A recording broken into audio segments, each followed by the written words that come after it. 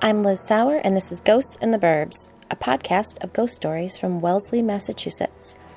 A warning, adults who use adult language told me these frightening tales, these ghost stories, aren't for kids.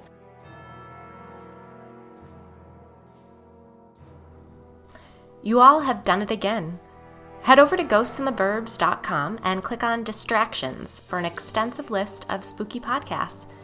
There you'll find enough audio dramas, cryptid fests, and true ghostly tales to fill the hours of 1,000 quarantines.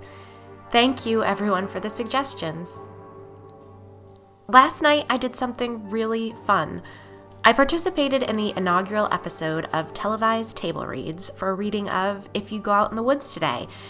The script, written by the very talented Stephanie Kelly, was based on Ghost in the Burbs story number 8. I was so honored to participate in such a cool, creative event, and I put a link in the show notes in case you missed the live reading. I got to read Vanessa's lines, and she's my very favorite resting bitch face witch. Be sure to subscribe to the Televised Table Reads YouTube channel. The producer, Drew DeVore, has some great stuff up his sleeve. And as synchronicity would have it, our next ghost story is about witches too, some of whom we've already met. Here's ghost story number 53, Curses.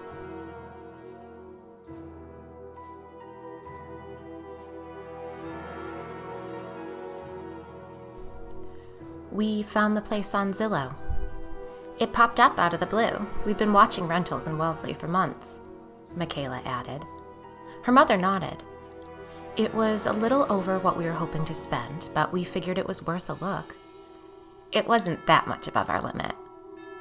Their eyes slid towards each other, then back to me. The house was very sweet. It looked like 2 adjoining cottages. Ours was the one on the left, Rianne continued. I'm sure you've driven by it 1,000 times. Text in brackets. The interviewees asked that I leave out all further descriptive details about the exterior of the house and its location. End brackets. Since Michaela's father passed 3 years ago, we'd talked about the idea of living together. Michaela laughed. Renting was a chance to try it out for a year without too heavy of a commitment. I'd sold my house and needed a place by the end of the summer, and Michaela's situation had changed too. It seemed like the perfect time to be roomies. Rianne put an arm around her daughter and pulled her in for a quick hug. Michaela grimaced. I'd just gotten a divorce. Good riddance, Rianne intoned. Wellesley was the logical choice. I just found a new job as a baker at, text in brackets, bakery name omitted, end brackets. And Michaela's office is right on Linden Street. We could both walk to work. What do you do? I asked Michaela. I'm a shrink, she replied with a grin. Oh, don't worry. I don't think you're crazy. I believe you. I tilted my head in confusion. The voices, she clarified. I believe you. If we hadn't lived in that house, I would be concerned, but after everything that happened, we learned there's more to life than what you can see with your eyes, Rianne confirmed. I laughed nervously. Well, that's a relief. Actually, one of my clients told me about your blog. He said he'd been having trouble sleeping and that your stories were part of the problem. Oh? Yep, Michaela grinned. You totally freaked him out. I smiled. Anyhow, I was intrigued.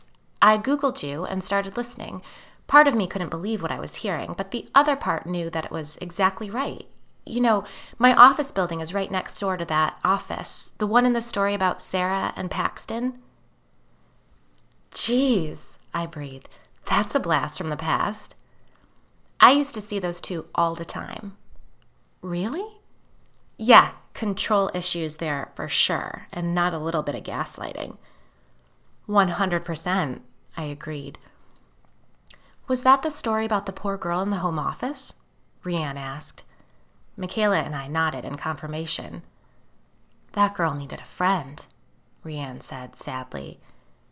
And he needed some serious counseling, Michaela agreed. Anyhow, reading your stories was truly validating.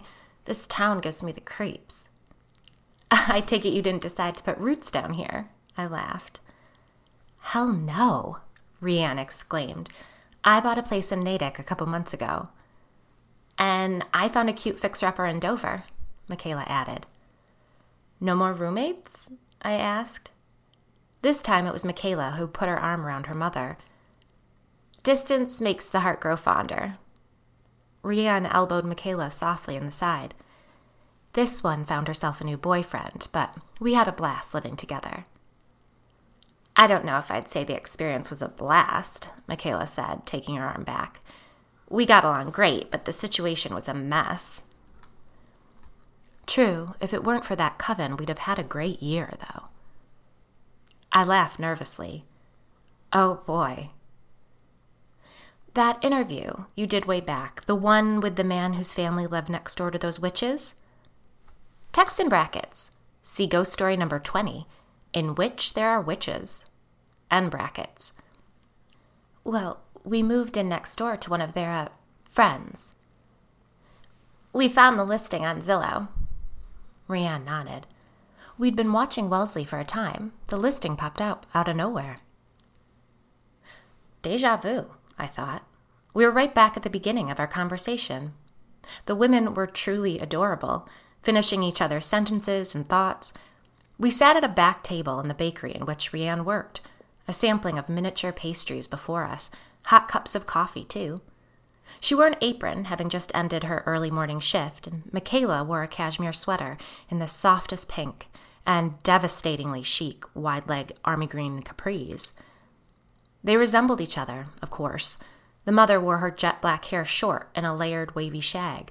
Her daughter wore the same hair past her shoulders and pinned straight. They both wore glasses over hazel eyes. Rianne's frameless, Michaela's tortoiseshell with flecks of pink. They radiated happiness, goodwill, a sort of impish pleasure at life. It would be a joy to share a bottle of wine, or two, with them. It was early April of last year, and I'd just announced a hiatus from the podcast and blog. I'd recently admitted to myself that I was incapable of writing a mystery. I mean, I could write one, but only if readers were interested in knowing the entire time who the killer was and why he did it. I was in a bit of a panic. I didn't know how to create red herrings or point people in the wrong direction or drop subtle clues. I'd been chipping away at the book for years, and now that I'd stopped releasing interviews and buckled down to write the cozy mystery I'd always wanted to write, I was coming to the realization that I was not a mystery writer. Michaela's email was a lifeline. I needed a distraction. I needed to do something I was good at, like listening to other people tell me a scary story while drinking coffee, eating pastries, and interrupting them occasionally. It was the exact thing I needed to get my mind off my failure as a mystery writer. And soon after I spoke with Michaela and her mom, I realized that I indeed am not a cozy mystery writer. I'm a cozy horror writer, and the story I was writing took a satisfyingly spooky turn. Well, back to their story. Ben showed us the apartment. Ben, Rianne agreed, her brow furrowed. Who's Ben? I asked, smiling. Our next-door neighbor. He lived in the adjoining cottage, Michaela explained. Our apartment shared the inner wall, said Rianne. He seemed pleasant enough when we first met him. He was a weirdo. Well, yes, he was a little strange, but I assumed he was just a touch antisocial. I even thought he might have a little crush on Michaela. Gross. Her mother laughed. We didn't meet him until after we moved in, but the house was charming, and it was the perfect location. The price was as close to right as we were going to get, Michaela added. So we put in our application and crossed our fingers, concluded Rianne. Who owned the apartments? I asked. Rianne and Michaela exchanged a knowing smile, then replied, The Dilvishes, in unison. Get out of town! I came very close to yelling. The Dilvishes were the witches who lived next door to Mitchell Westcott and his poor family. Yep, you changed the name for your blog, but we put two and two together when you described her outfit, Michaela said proudly. The jean skirt and hunter boots. We didn't meet them until later. It was Ben who started all the trouble. Rianne's face grew serious. A few days after he moved in, Ben came to the door with a welcome to the neighborhood gift, some loose tea and scented candles. You didn't drink the tea, did you? I asked quickly, knowing what Kate Dilvish had put into the cookies she'd baked for her neighbors.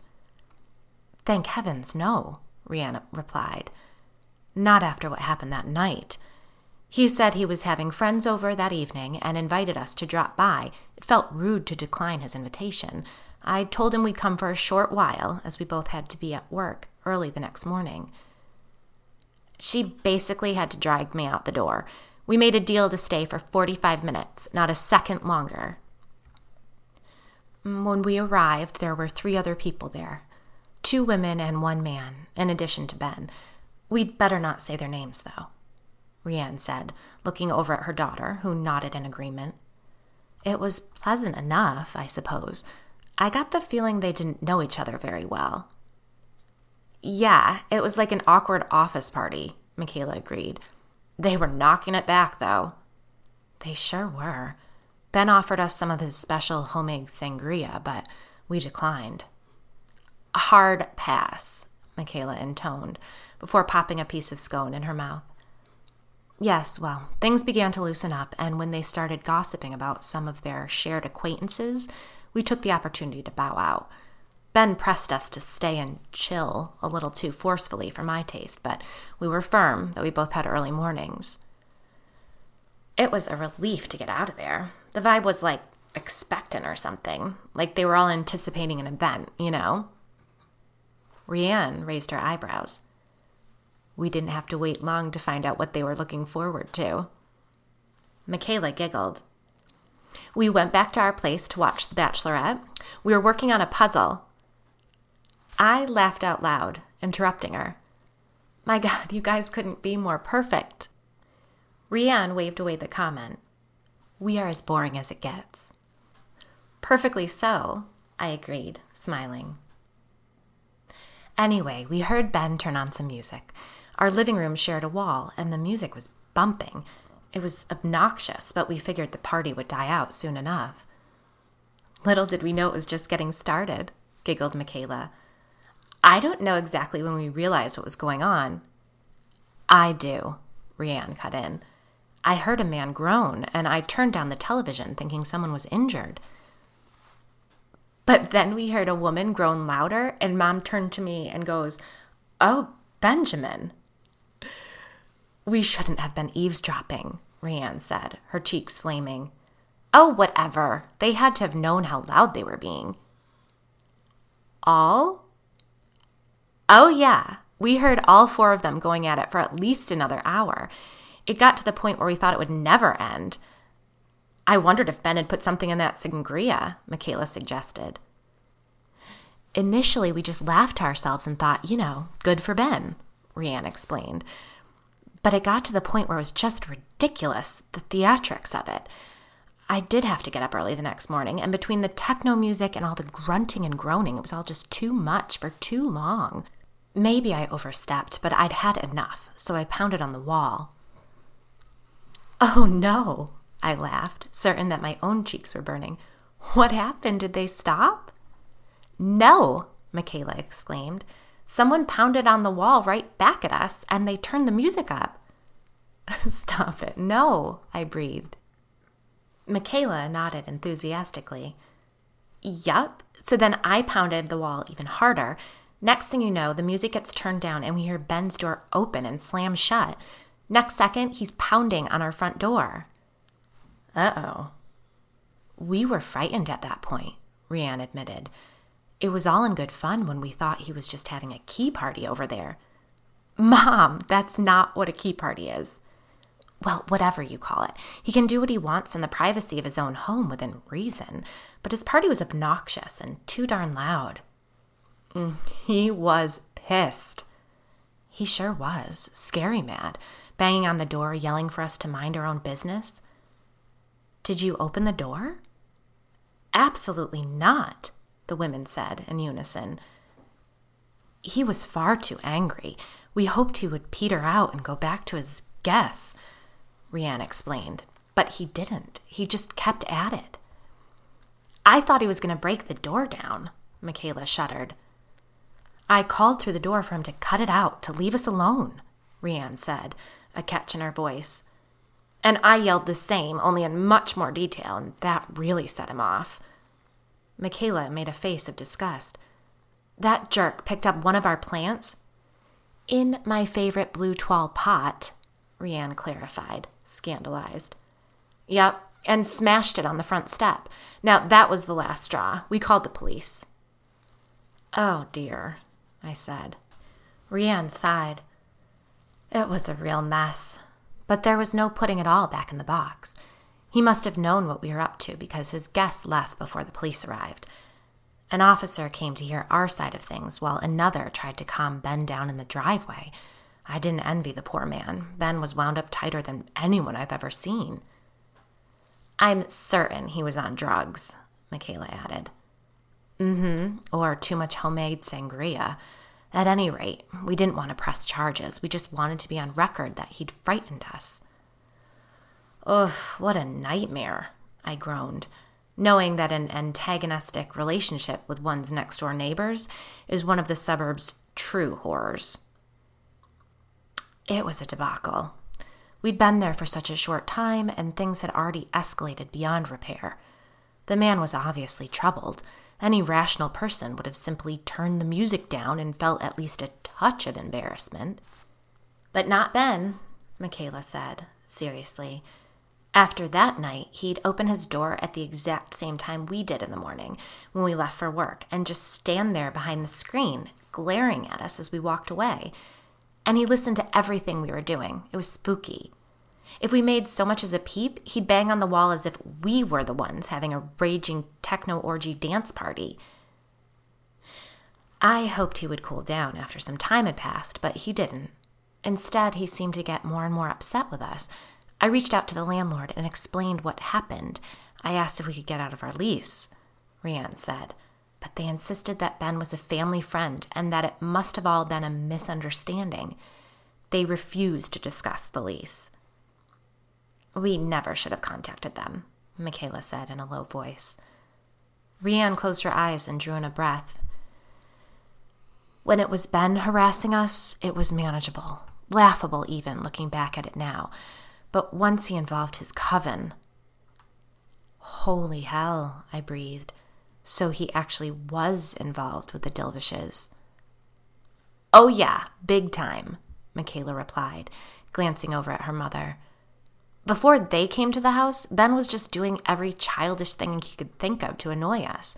He'd scatter our mail all over the flower beds, and one day I came out and found what we determined to be Crisco all over the windows of our cars. Now that was a hell of a time, Rianne added. Right, but it was just pranks. It was concerning, though, and we wanted it to stop. We woke up one morning and all of our new patio furniture was gone. That did it. Stealing? Rianne said seriously. I told one of the bakers here about what was happening, and she suggested that we put a camera at the back door. But neither of us are at all tech-savvy, Michaela said, and they both nodded. Oh, even the thought of it made me feel exhausted. But one of the girls who worked the counter had a great idea. She didn't need her baby monitor any longer, and she suggested that we pointed out one of our back windows. The camera worked in the dark, so if we heard something outside in the middle of the night, we could check the monitor, and if we saw anyone... If we saw Ben, Michaela corrected. Right. We bought new chairs and a little table for the backyard, and if we saw him stealing those, then we could call the police. Rianne shrugged. It wasn't the best plan, but we were spooked. We kept that monitor with us while we watched television every night and traded off keeping it on our bedstands. It only took 3 nights before we caught that little creep, Michaela growled. I was up too late reading a Jodi Picoult that I just couldn't put down, Rianne said. My light was off and I was using my book light. I'll bet he thought we were both fast asleep. The monitor was right by my head, and by some stroke of luck, I glanced over at it when I reached for my glass of water on the nightstand. I saw movement at the edge of the screen. I picked up the device and saw Ben creeping along the backyard near the fence. That little camera was quite a thing. It showed him clear as day. I didn't think twice. I just threw on my robe and stomped to that back door. I was up reading too and got up right away when I heard her leave her room. I got there just in time to hear her ream him out. She was like, "Benjamin, what in the world are you doing slinking around back there? What in the world? Are these Barbie dolls?" I was behind Mom and could see 2 dolls sitting on the back step in front of her. Michaela began to laugh and took a moment to compose herself before continuing in her mother's voice. "Young man, get back in your house right now. You'd better go home and think long and hard about finding a hobby before we call the police." I'll tell you what, Rianne pursed her lips before blurting out, "Pissed." "Amazing," I said through my laughter. I watched him slink over to his own back door, and I shook those dolls at him when he glanced back at us. "Oh, those dolls," Michaela shivered. "They were little versions of us. He even made them little pairs of glasses out of paper clips. He'd drawn smile lines and crow's feet on mine." Michaela patted her mother's hand. "Oh, I don't mind that. It was the care he'd so obviously taken to create the resemblance that felt so creepy. We didn't know what the hell he was playing at." "And that's when everything took a turn," Michaela said seriously, looking at her mother. "It was that next morning that Kate and Harry Dilvish showed up. We were having coffee. It was a Saturday, and neither of us had to work, so we were taking it easy. And discussing those dolls," Rianne said. "That's right," Michaela agreed. "They knocked at the door around 9 o'clock and introduced themselves." "I came very close to a major faux pas. I thought she was his daughter," Rianne admitted.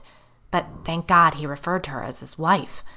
We invited them in and offered them coffee. They apologized for not coming to meet us sooner and said the apartment looked great. It was such a nice morning that Harry actually suggested we sit out on the patio to talk. It was strange, as though we were their guests. And I suppose we were. It was their house after all, so we went outside to chat. Then, wouldn't you know it, Ben popped his head out the back door, and the Dilvishes called him over. Kate stood and gave him the biggest hug. Then Harry told him to pull over a chair and have a seat. "We hate the thought of you not getting along," he said once Ben sat down. "How can we fix this?" Michaela sniffed. "I told him we'd get on just fine if Ben would stop harassing us immediately, and pointed out the fact that the furniture we were all sitting on was brand new, a replacement after ours had mysteriously disappeared." That creepy man was like, "Now I've known Ben a long time, and he is no thief. Isn't that right, Ben?" Ben looked absolutely terrified in that moment. "Yes, sir," he said. The guy stared him down for a second too long, then turned to us with a huge smile. "See, it must have been some teenagers just playing pranks." "The whole thing was a setup," Michaela fumed. "We felt, I don't know, like we'd better play along, though, you know?" It was unsettling, Rianne agreed. "Then that Kate asked to use our bathroom," Michaela said incredulously. "I didn't want her in that house alone, but what were you going to say? No? It would have been so awkward." "We're pretty sure that's when she did it," Rianne added angrily. "Did what?" I asked. "Hexed us or whatever," Michaela said quickly. "Just because you caught that Ben creeping around?" "What I think happened was he tried to put a curse on us with those dolls, but he botched it, so they stepped in, and they definitely knew what they were doing." Michaela shuddered. "I would have scraped Crisco off the car every day for a month rather than deal with their twisted crap." "What did they do?" "Well, when they finally left that morning and we went back into the house, it smelled like smoke, sort of like pot, but more acrid. At first, we just thought she'd smoked marijuana in our bathroom and were disgusted, but then Michaela noticed the dolls. They were covered in ashes and what looked like dried herbs and oil, right on our coffee table. It was a mess. I didn't even want to touch it. My mom grabbed a set of salad tongs from the kitchen to pick them up and throw them in the garbage, and then I bleached down the table. We even opened the windows to air that smell out of the house, Rianne said seriously, but it was too late. Michaela nodded grimly. The bad luck kicked in right away. Seriously, right after we opened all of the windows, it started pouring rain. Absolutely pouring. We couldn't close them fast enough. All the books on a shelf beneath the window in my mom's bedroom got soaked. Absolutely ruined. Rianne sighed. Most of them were my husband's. He was an avid reader, but that was just the beginning. As I was rinsing the coffee mugs from that morning in the sink, I dropped one on the floor. Cleaning it up, I cut myself so badly that we had to go to the emergency room for stitches. She held up her right hand to display a nasty scar that ran from the base of her pointer finger to the padded area beneath her thumb. Geez, that must have hurt. It sure did, and I missed 2 weeks of work waiting for it to heal up. Even then, I could only work the counter for a time. I lost the keys to this ancient filing cabinet at work where I keep all of my client notes. I don't like to put client information on the computer. It feels precarious, so I write everything down in notebooks. It was a nightmare. Then out of nowhere, the building got closed for a week due to a bedbug infestation. Which you brought home with you, Rianne pointed out. Michaela grimaced. We didn't dare bring a thing with us when we left that apartment. So you just moved? I asked. Oh, no, it wasn't that easy, Rianne replied. I wish we had, but it took us too long to really catch on. We were both stuck at home for a while my hand healed and Michaela's office was being fumigated, and the annoyances continued. We joked that we'd been cursed and tried to make light of it, but we both knew all the bad luck wasn't a coincidence. One of those mornings, I got out of the shower and noticed that the edges of the mirror were steamed up. It looked like there were markings on it. I turned the shower back on full blast to really steam it up and saw that someone had drawn symbols on the mirror, like witchy, satanic-y, spooky symbols with their finger. We Windexed it off right away. When Kate came in to supposedly use the bathroom, she must have done some sort of ritual with the dolls and then drawn those symbols on the mirror. She hadn't been inside very long, but we worried about what else she might have done. Well, as luck would have it, we stripped our beds to inspect the mattresses for any sign of those bed bugs. Michaela shivered. And we found them. Rianne made a face.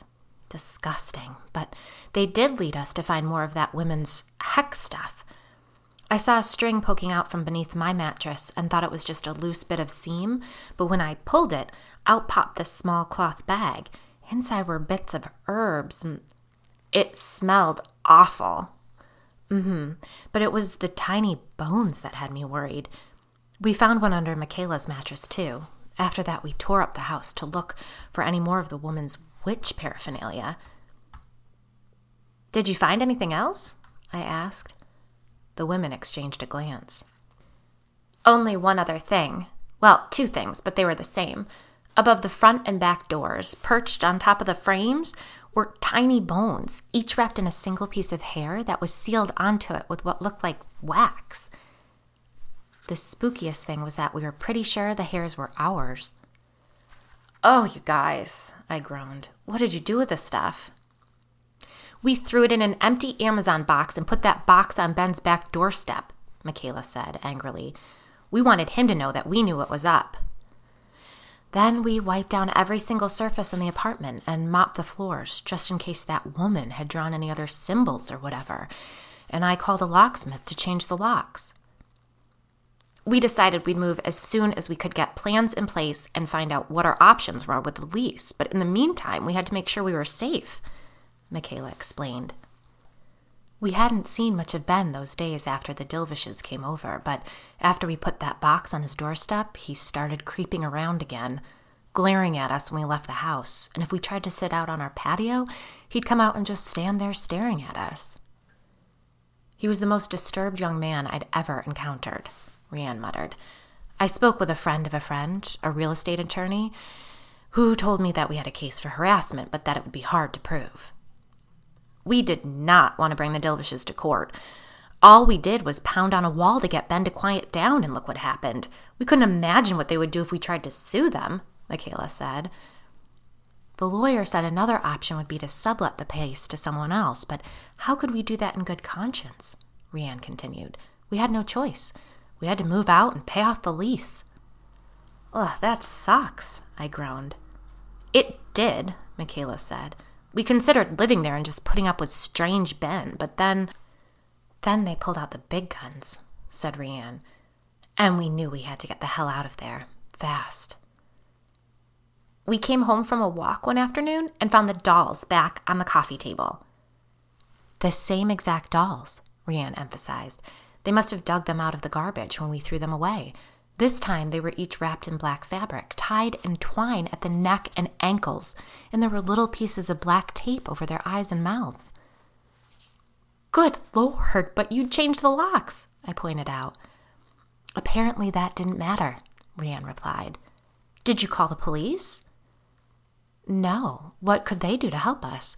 We just had to get out of there. We decided to pack up only the things we absolutely had to keep. We had the place treated for bed bugs, but we weren't taking any chances, so there wasn't too much to load up. Basically just the kitchen and our clothing and some toiletries, Michaela explained. That's right, and we loaded any important tchotchkes and such in plastic bins and hauled them to the storage space where I'd stash all of my belongings from my old home.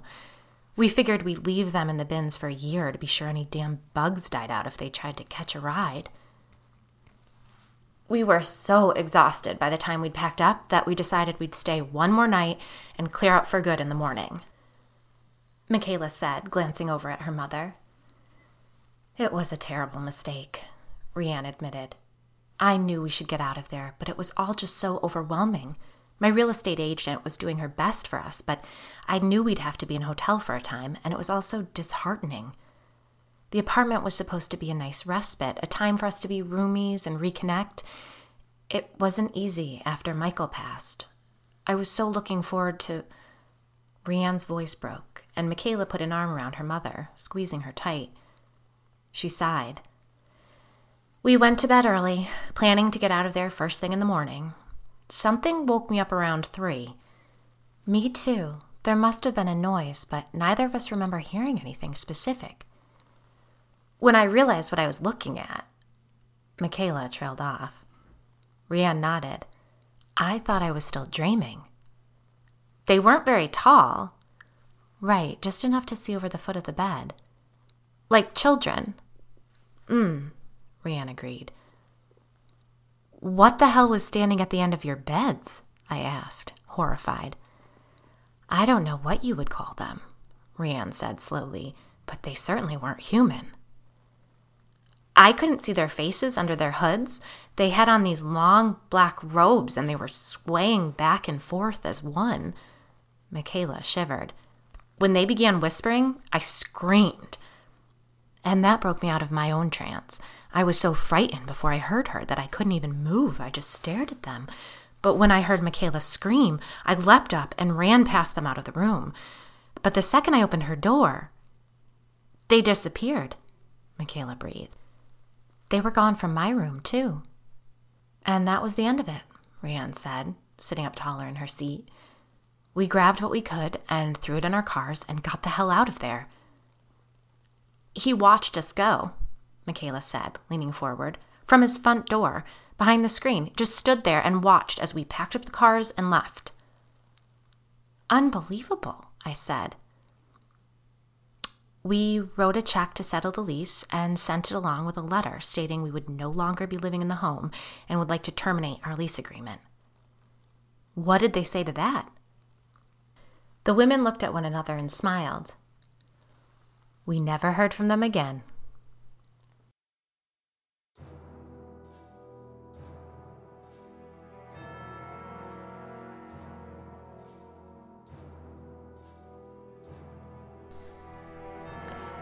Thank you so very much to everyone who's left a review for the podcast. And if you enjoy any of the podcasts on the distractions page at ghostintheburbs.com, be sure to rate and review them too. It's the best way to raise a show's visibility and encourage podcasters to keep creating great content. An enormous thank you as well to all of my supporters on Patreon. A special thanks to my newest supporters: Amanda McColgan, Camille Corder, Teresa Coster, Lindsay Boyle, Susie, Anna Marie York, Aaron Hunter, Jessica, Patricia Freeman, Michelina Kimmel, Charlotte Sewell, Lindsay Hanselman, Megan Bell, Jennifer, Renee Sisk, Rachel Latimer, Michaela McCool, Kylie, Rebecca Hall, Curtis Newfield, and Lauren Adamick. Thank you so very much for supporting the podcast. Well, this has been Ghosts in the Burbs. Good night, sleep tight, and don't forget your nightlight.